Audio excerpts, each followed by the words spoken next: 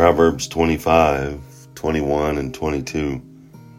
If your enemy is hungry, give him food to eat. If he is thirsty, give him water to drink. In doing this, you will heap burning coals on his head, and the Lord will reward you. Can you imagine living life like that? And God's form of retaliation is the most effective, and yet difficult to do.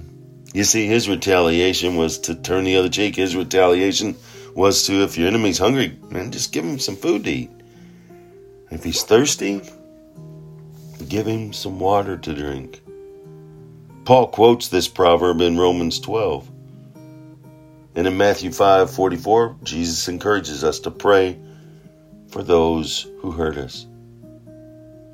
You know, if we can't do that on our own, our love is limited. And I know that's why Jesus reminded the disciples, and for us, because it's in his word, a new command I give you is to love others as I have loved you.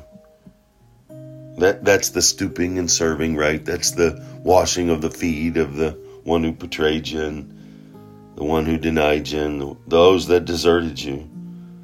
But by returning good for evil, we are acknowledging God as the balancer of all accounts. He's the judge, the jury. He handles all of that because it's in his economy that we live. Even though we live in this world, we are of God's. We are ambassadors. We're here. We're here with a green card, right? We're here to live for him in a foreign land. We are members. We are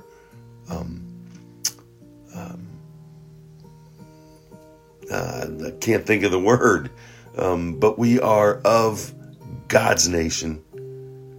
We are of God's kingdom. We're actually foreigners in a foreign land, but we're left here to be his shining example, his light, to be his ambassadors.